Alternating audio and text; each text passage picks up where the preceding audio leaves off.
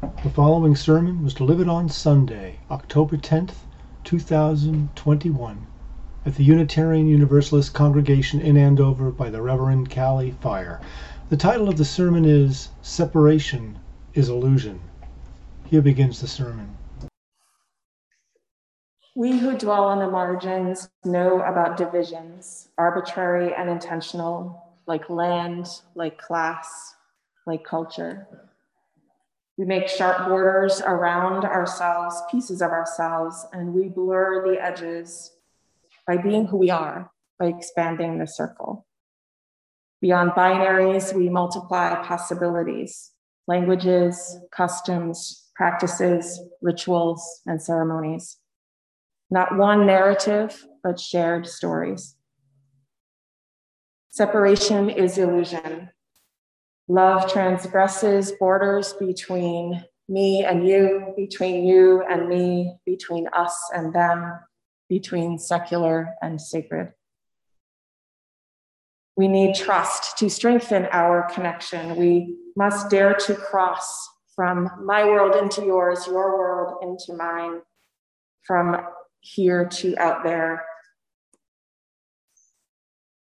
until we begin to weave a tapestry of faith and wonder aloud.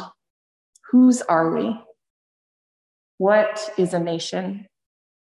Who can own the earth? The words of Reverend Wendy Bartel. So consider these words of Reverend Bartel carefully. Separation is illusion. We draw sharp borders of which we blur the edges by expanding the circle. Yet simultaneously, Wendy speaks of not one narrative, but shared stories. It's a bit like a paradox. How do we see separation as illusion, as a merely perception? In other words, it's not really separation. But still, we create multiple possibilities. And this is the nuance of cultural competency and cultural diversity. So tomorrow, several states and municipalities across the country will celebrate Indigenous Peoples Day. For some, it is an alternative to Columbus Day. Some will figure out how to celebrate that together. Although it was first introduced nearly 30 years ago in 1992, it is still not a widespread or national holiday. And at least 13 states do not acknowledge or celebrate it. Massachusetts is among those who have not passed a statewide legislation acknowledging Indigenous peoples on this day. However, there are individual communities within the state who do have their own proclamations. This past Friday, President Biden signed for the very first time in 29 years, the first US presidential proclamation declaring October 11th to be Indigenous Peoples Day.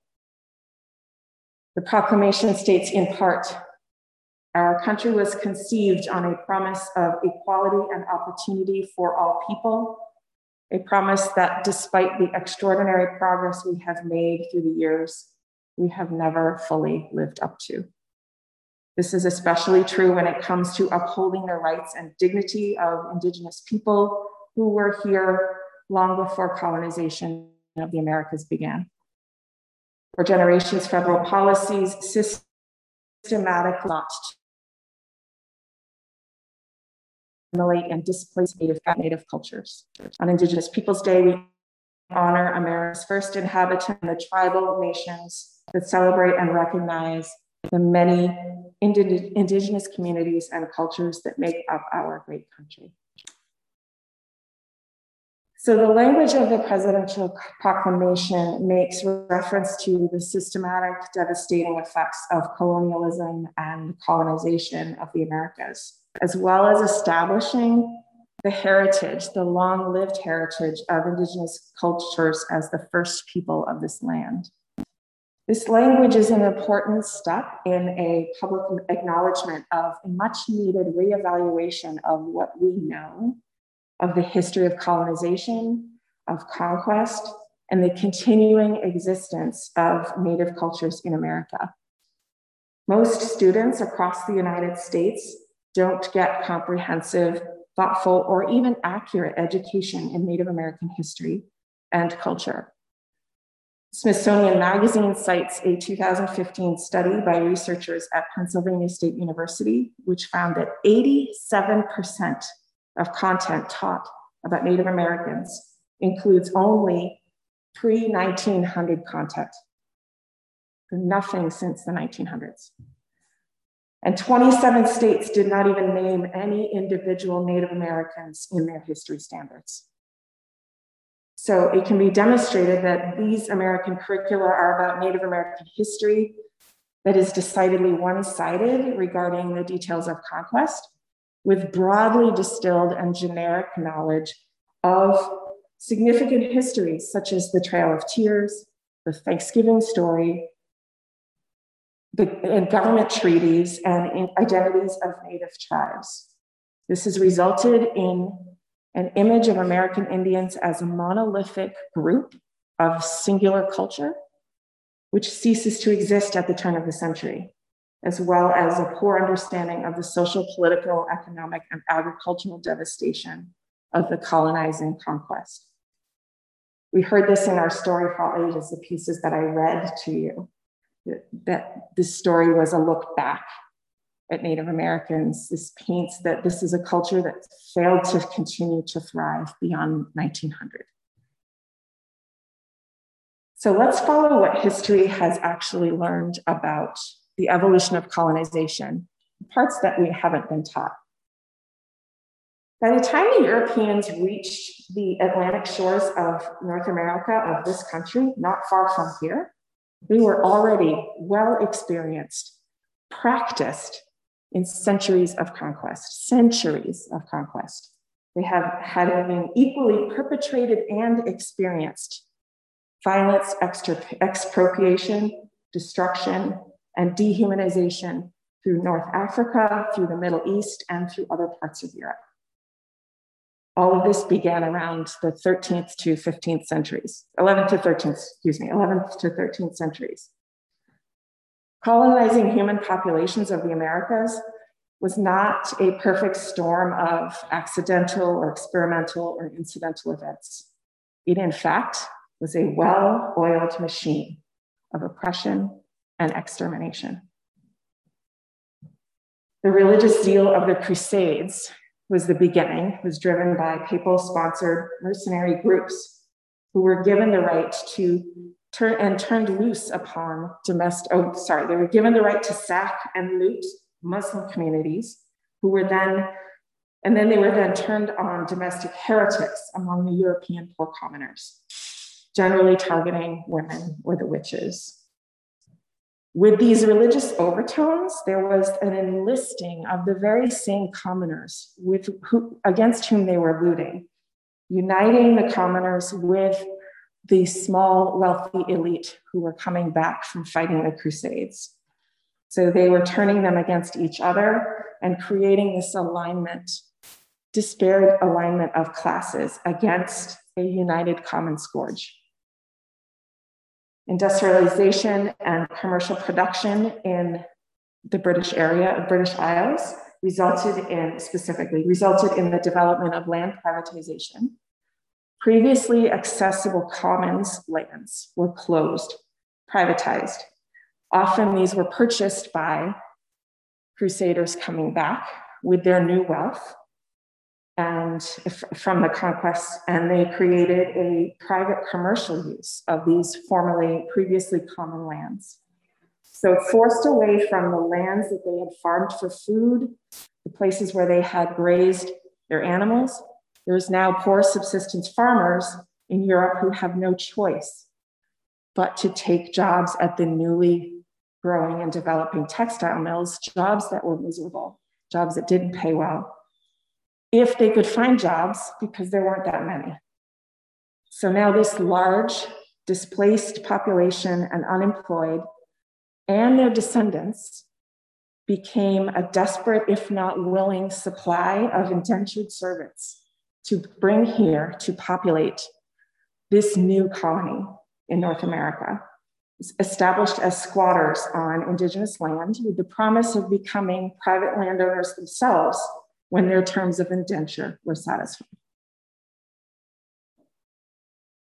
Commonly elevated in the American colonial history is an idea known as the terminal narratives, which attributes a rapid depopulation of Native communities due to illness or as the root of the near total transfer of Indigenous lands to Euro-American ownership. Scholars such as Benjamin Keane, William Denevan, and others consider this a fatalistic explanation that fails to consider all other socioeconomic factors.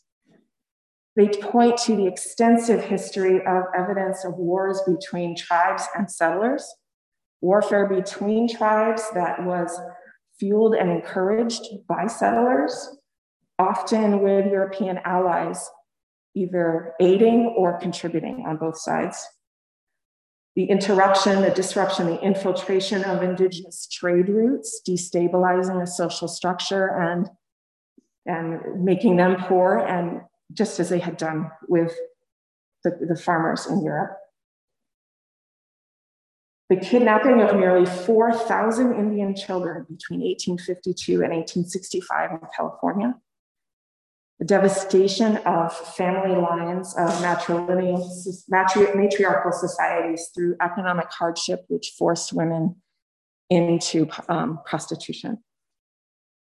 So if a poor immunity, if a poor resistance to both illness and alcoholism is also another pervasive aspect of this argument, that this was another part of the weakness.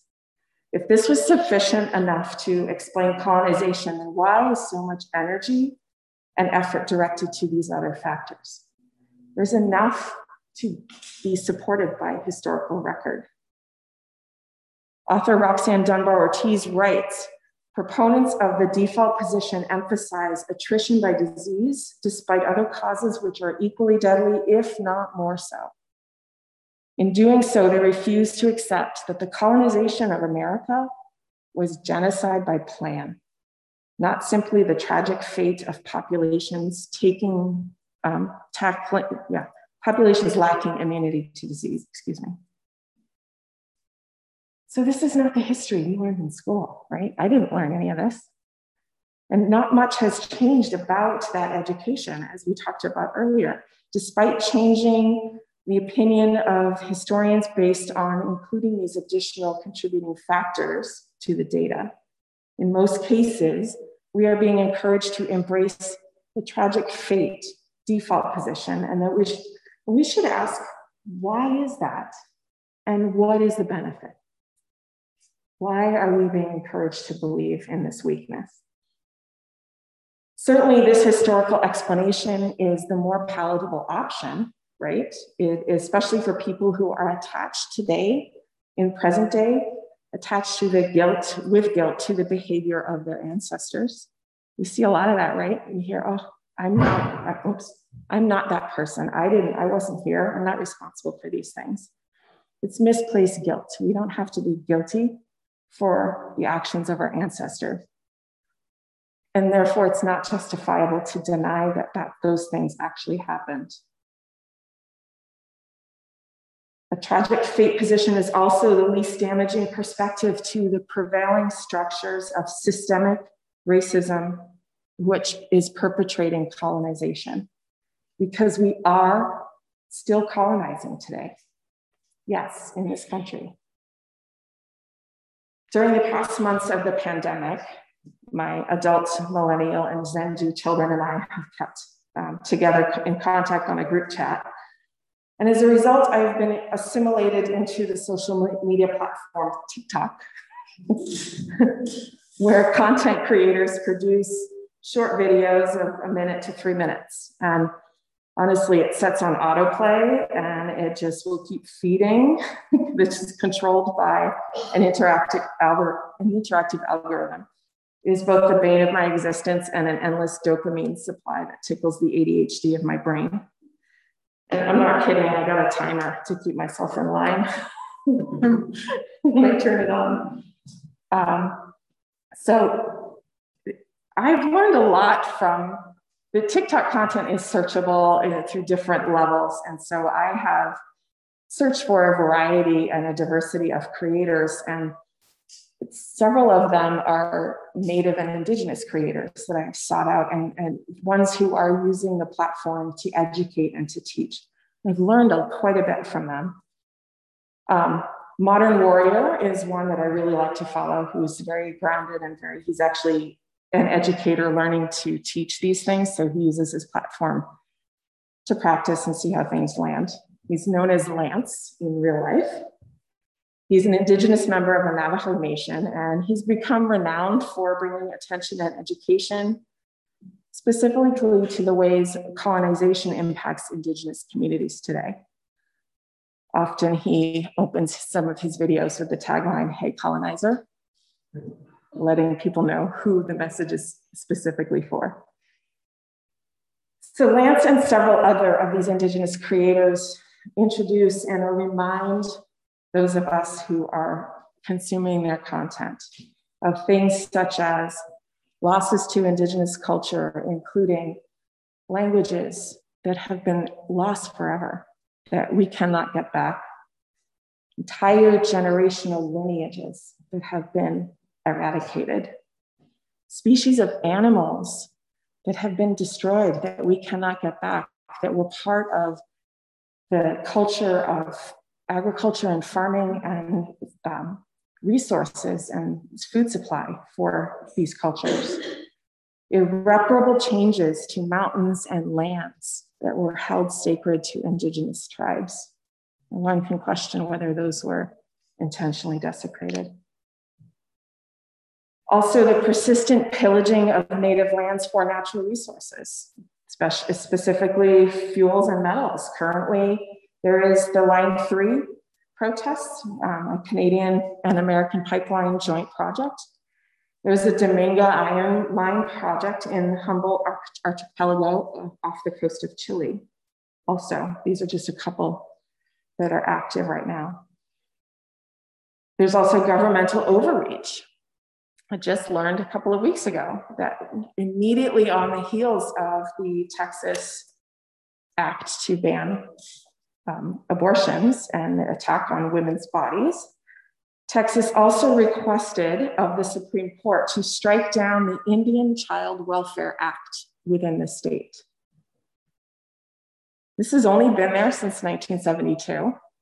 What it does is protects Indigenous people in terms of child welfare and in adoption. So when, where, and how the children of Native and Indigenous people can be adopted, where it's designed to keep these generational lines intact, and Texas has appealed to have that lifted. What does that sound like? I mean, there were like the 4,000 children that were kidnapped earlier. I think we're backtracking.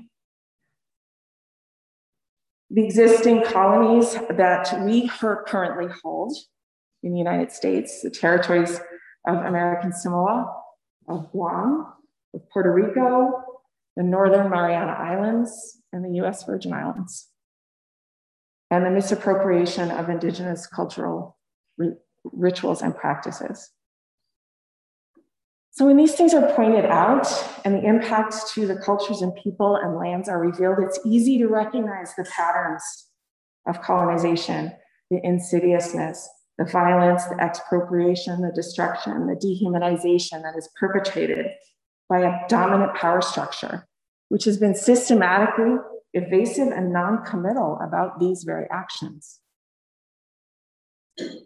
Admittedly, though, it can be a bit trickier to identify cultural misappropriation. Often people will use the adage that imitation is the highest form of flattery to justify adoption of some of the most appealing aspects of another culture. So again, from Mike Johnson, who we heard in our reading today, non-Indigenous people who seek to reconnect with the earth must be aware of the dangerous problem of spiritual theft. On the one hand, we have much to learn from Native peoples about the land and about what it means to honor our relationship to the land. We must take our lead from those who have been living here for millennia, who have the knowledge that comes from being born to this place. And they have shared much of their knowledge with all of us. But in our search for help, we can also do damage because of the context of the broken bonds between us, because of ongoing societal oppression and colonization. Native spiritual traditions are not for sale. They are inextricably woven into the network of the relationships of Native communities and of the particular lands on which those communities have thrived. Spirituality is a fundamental element of the Native struggle against the destruction of their cultures and homes, perhaps their most important resource to heal their own broken connections with the land and with their ancestors. Their spiritual traditions are not meant to be exported piecemeal for some other purpose, however earnest that purpose may be. So I think for me, what helps me to understand what we forget, what we've become detached from because of the controlled limits of our education and our understanding of Indigenous and other cultures' experiences, is the context of Native cultural elements. It was 1924 before Indigenous Americans were granted full citizenship to this country which they never left, to which they've always belonged. In the 1960s, it was common for non-natives to engage in elements of Indigenous traditions and faith practices, things that were, again, those things that innocently, they look attractive and they appeal to us. It brings us connection to the earth. However, it would be 1974 before Native Americans were granted the religious freedom to practice legally their own religious faith, while non-natives are running around doing exactly what they are not allowed to do. They were literally punished and beaten for openly displaying the same elements that we might find exotically attractive. Residential schools across Canada, as we have been seeing in the news in the United States, actively forbade the speaking of Native languages, wearing traditional clothing or religious or tribal ritual items. Names were changed and Christianized, and hair was cut. We did everything to make them not be who they were. Children were beaten for disobeying. The mass graves that were discovered in Canada earlier this year, currently the graves count to about 1,300, but reading through records of the schools, the total deaths based on this documentation are estimated to be around 6,000. 6,000 children. Again, we also had 4,000 that we kidnapped in the 1850s. The loss of life in Canada is from the 1950s, right? So every 100 years or so. But this is a start. Learning, understanding. Gail Forsyth Vail, who speaks often here with this congregation, tells us the first step is awareness, being aware not only of issues at hand, but also ourselves, our assumptions, and the holes in our knowledge of our own history. The next question is, how do we put this awareness to best use? We can look at how we educate children in our communities. Rights of Native Americans have been overlooked due to the deliberate denial of our United States history regarding the Indigenous people on our lands. We can raise public awareness on the ways in which the history is being taught in our schools and what is not the same history that Native Americans have actually experienced.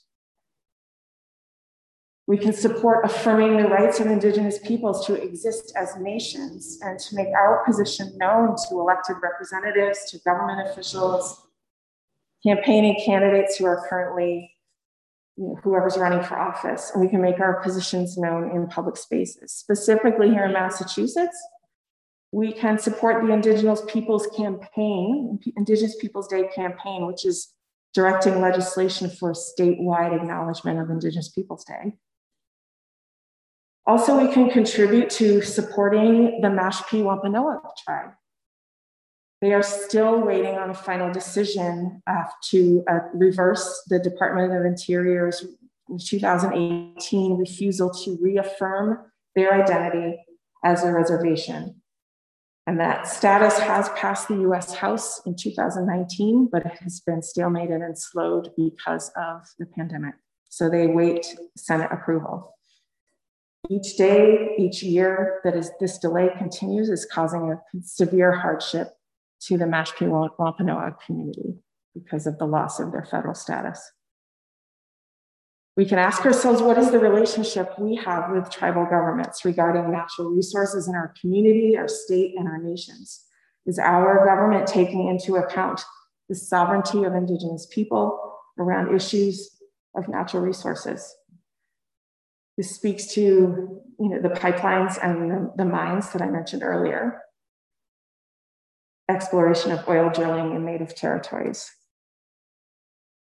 We can also learn about Indigenous cultures and religious practices. We can explore those elements that appeal to us in order to learn and appreciate the context which those elements teach and the spirituality which they provide. And then those lessons we can bring back to our own culture and our own perspective.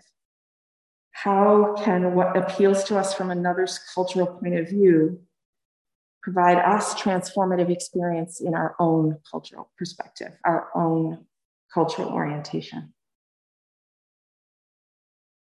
Bell Hooks writes, beloved community is formed not by the eradication or the assimilation of difference, but by its affirmation, by each of us claiming the identities and cultural legacies that shape who we are and how we live in this world.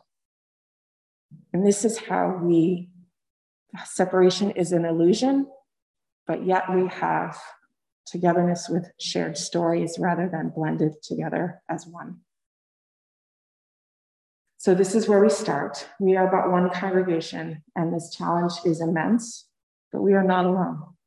We are part of a larger movement of people and congregations with shared values and principles.